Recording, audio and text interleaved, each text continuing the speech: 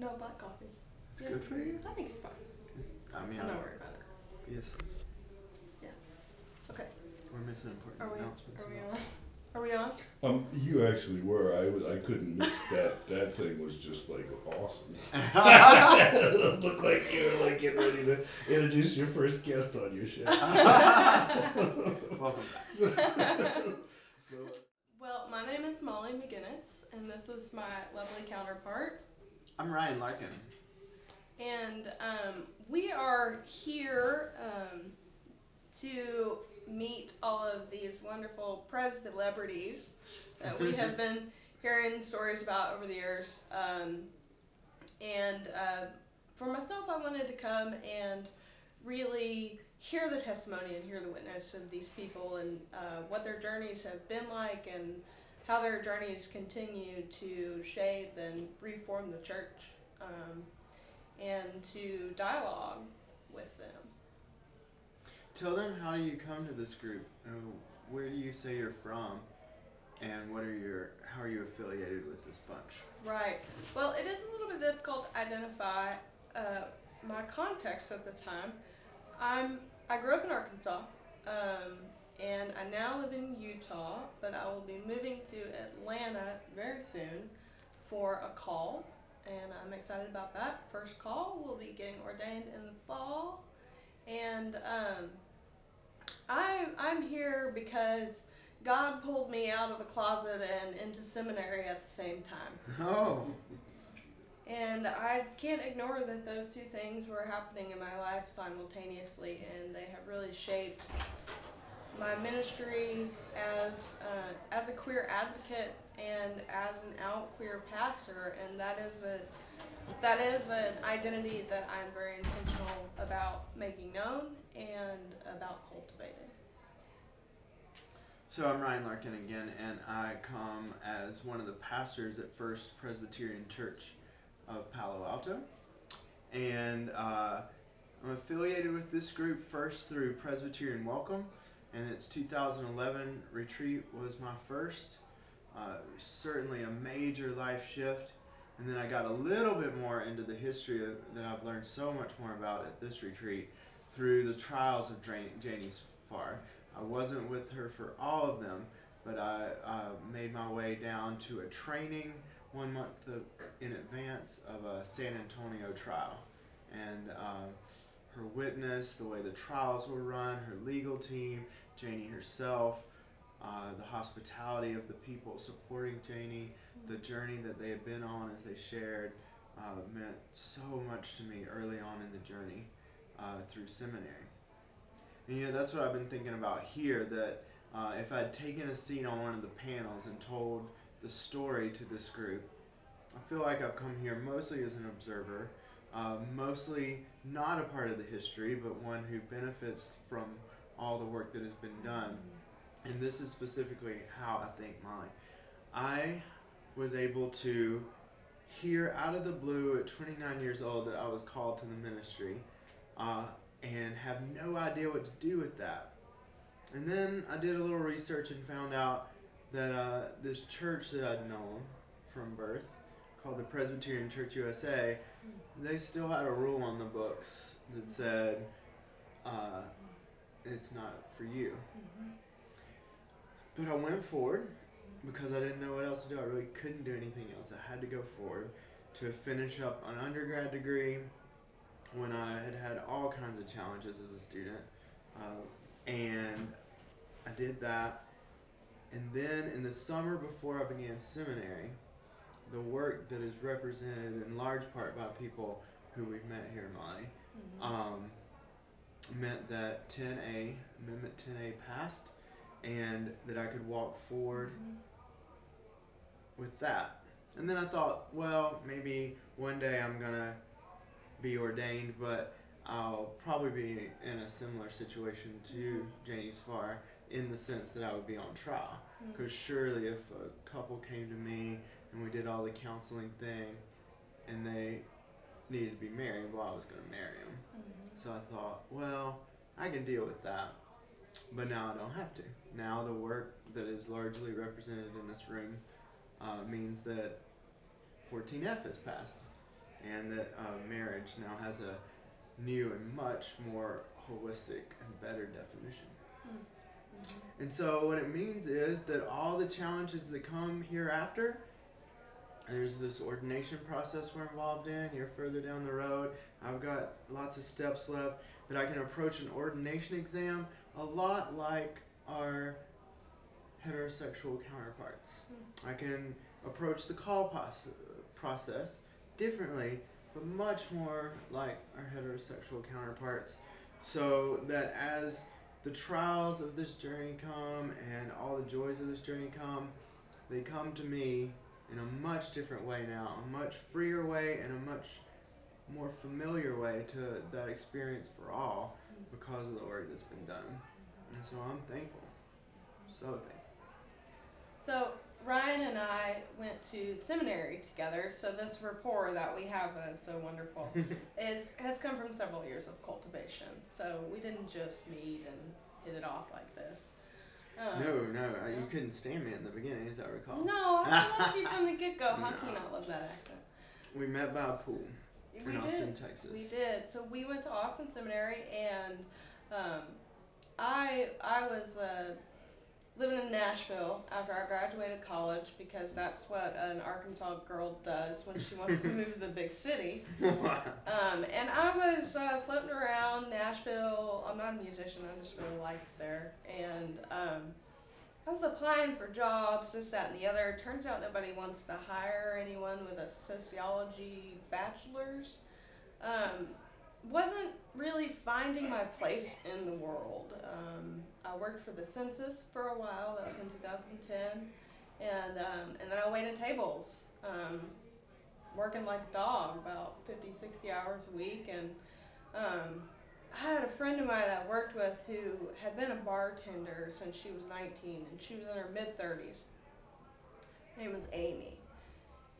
And I loved Amy, and she loved her work. She loved being a bartender. That was her calling in life. But I looked at her life and I said, I don't want to be doing that when I'm 35. And I remembered I'd had some key people along the way throughout my life, growing up in the church, who always said to me, you know you're going to go to seminary, right? When are you going to go to seminary? Mm-hmm. And I always said the same thing. I said, I'm not going to seminary. Hebrew's hard. Which it is. I survived, barely. I lived a few minutes away from Vanderbilt Divinity School, and I called them up, and turns out in a few days they were having their open house weekend, and I said, well, can I come? And I went, and I loved it. I called my campus minister from college, said, hey, look, you're right, I'm going to seminary. Where else should I look? And I went, and I found Austin, and stepped there, and I fell in love. And over the last 4 years, I've really found my voice. And I'd like to say that I ended up in seminary because I wasn't doing anything else, but now I realize that it's because there's nothing else I would rather be doing with my life than ministry.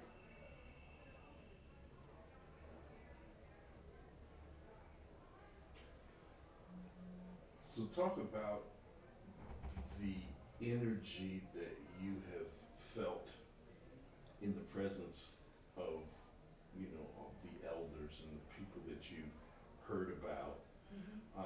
Talk about like the feeling of that, just the sensation of it, and then talk about the motivation factor that's going to propel you forward in your journey from here.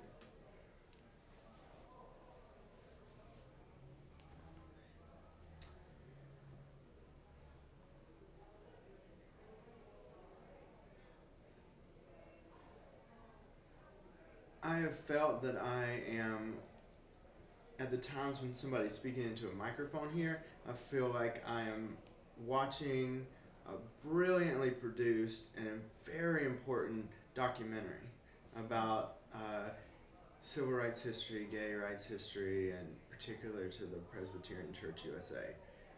So that's been amazing to watch live, be filmed. And then there's the break times when there's no stage and no microphone, and then I get to interact with these folks from the documentary that so informs my life, their work.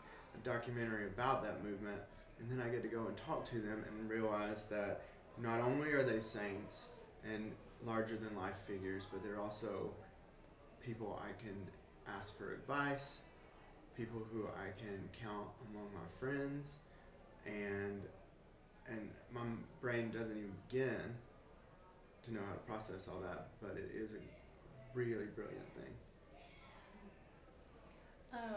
I echo what Ryan said about being in the presence of people who have made it easier, not easy, but easier to live my life as an out queer person, and to be a pastor in this church that I love.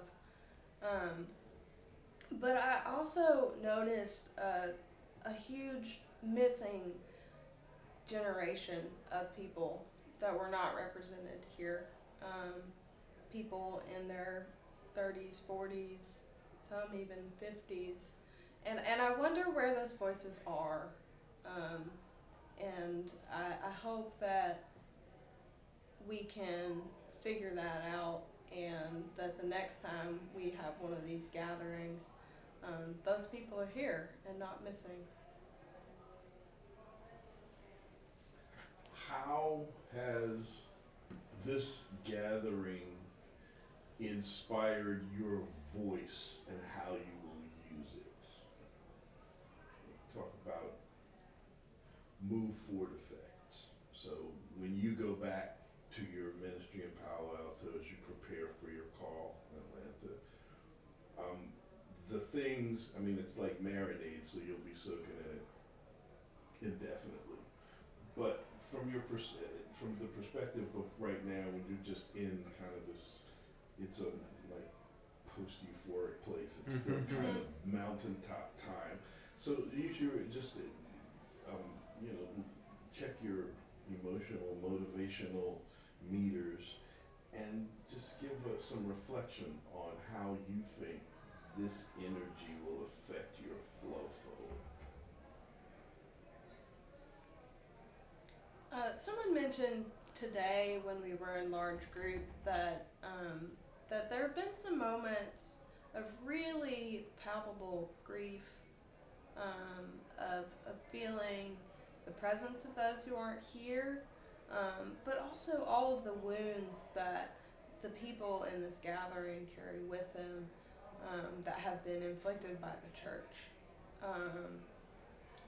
And I hold that in a holy place, because we are a resurrection people, and a necessary component of resurrection is death.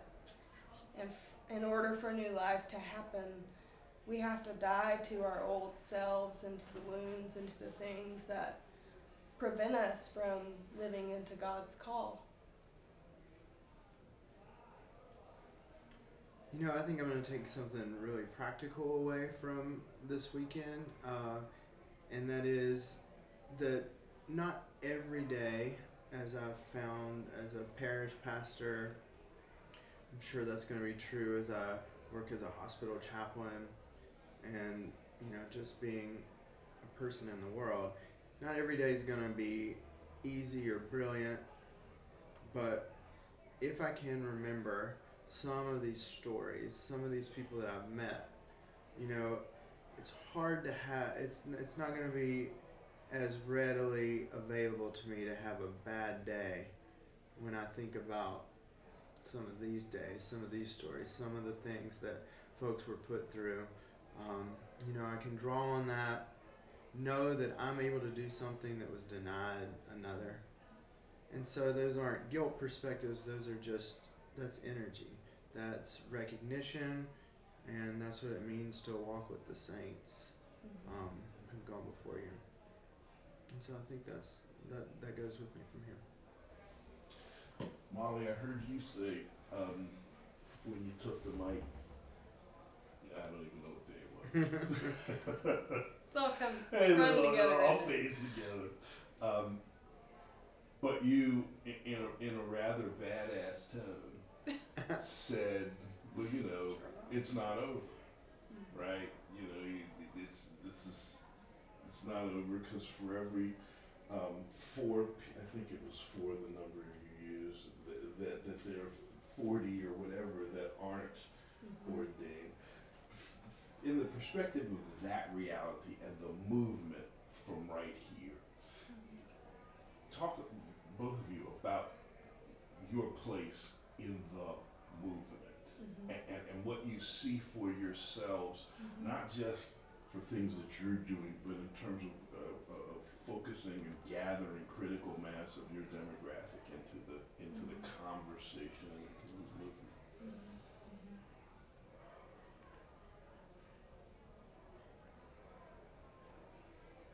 I think we've got a challenge, Molly, different than people just a few days ago and a few years ago, and that is that we don't have the same kind of fight to circle around. And so what was just true was that you had limitations on your ability to be ordained, so that might make you step or sidestep, or or you just had to use your energy for a different kind of fight. And then also around marriage, we've got to confront things differently now that marriage equality exists in the PCUSA. It means something for our civil lives, as it also means for our ministries. And so, in this new day, we've got to find new causes. And I'm ready for the challenge. I think there's many more productive uses of a pastor's energy than the old battles that were fought so well and so hard and for too long. But now we've got to not be comfortable, but get to work on what we now have time for. Thanks be to God.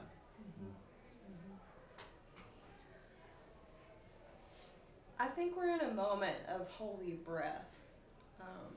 As a queer community, as people who have been involved in LGBT rights and inclusion and welcome in the church for 40, 50 some odd years, and I don't feel like the fight is over, and I don't really feel like it's a fight either. It's not a battle that has been won. This is not some civil war. This is people's lives. This is people's callings, people's loves, people's families. These are people. And these people are extensions of God's own being.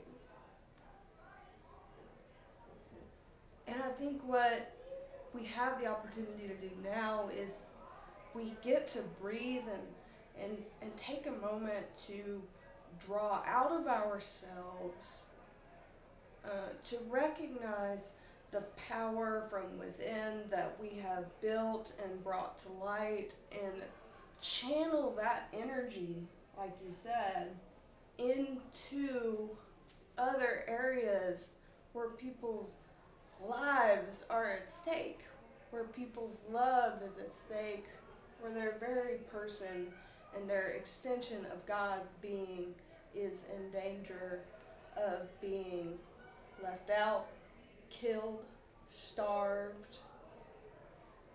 And we have the chance right now, we have a new privilege. And with that privilege of voice comes great responsibility. I sound like Spider-Man. No. But sometimes comic books, that's where it's at. It's because you're superheroes. Yeah.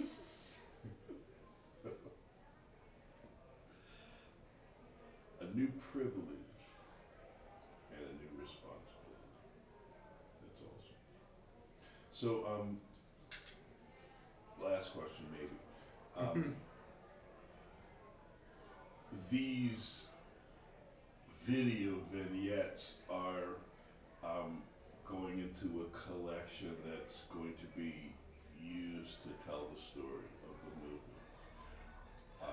And so they will be viewed by people who are looking for rhythm, for that kind of rhythm, that kind of information, that kind of inspiration. So I'm wondering if that's a closing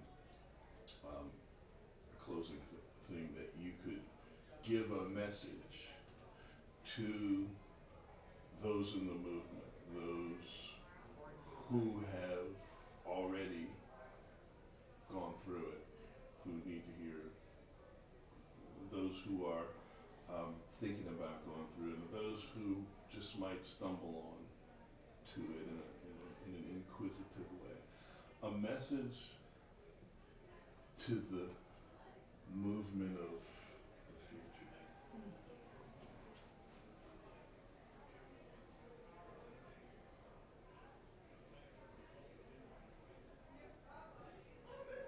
I want everyone to hear that queer Christian is not an oxymoron. That we are here. That we are not picketing funerals and threatening to burn down churches and drafting homophobic, discriminatory, ageist, racist legislation. We're fighting against those things. We're fighting in love, standing together,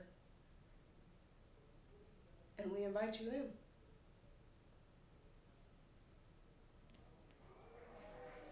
We are pastors. We are greater in number now because of the work done to make the church more inclusive. And we are called to join with you in your struggle, to walk beside you, provide you care, provide you love when it's hard to find other places. Give us another chance. Call on us. Come around.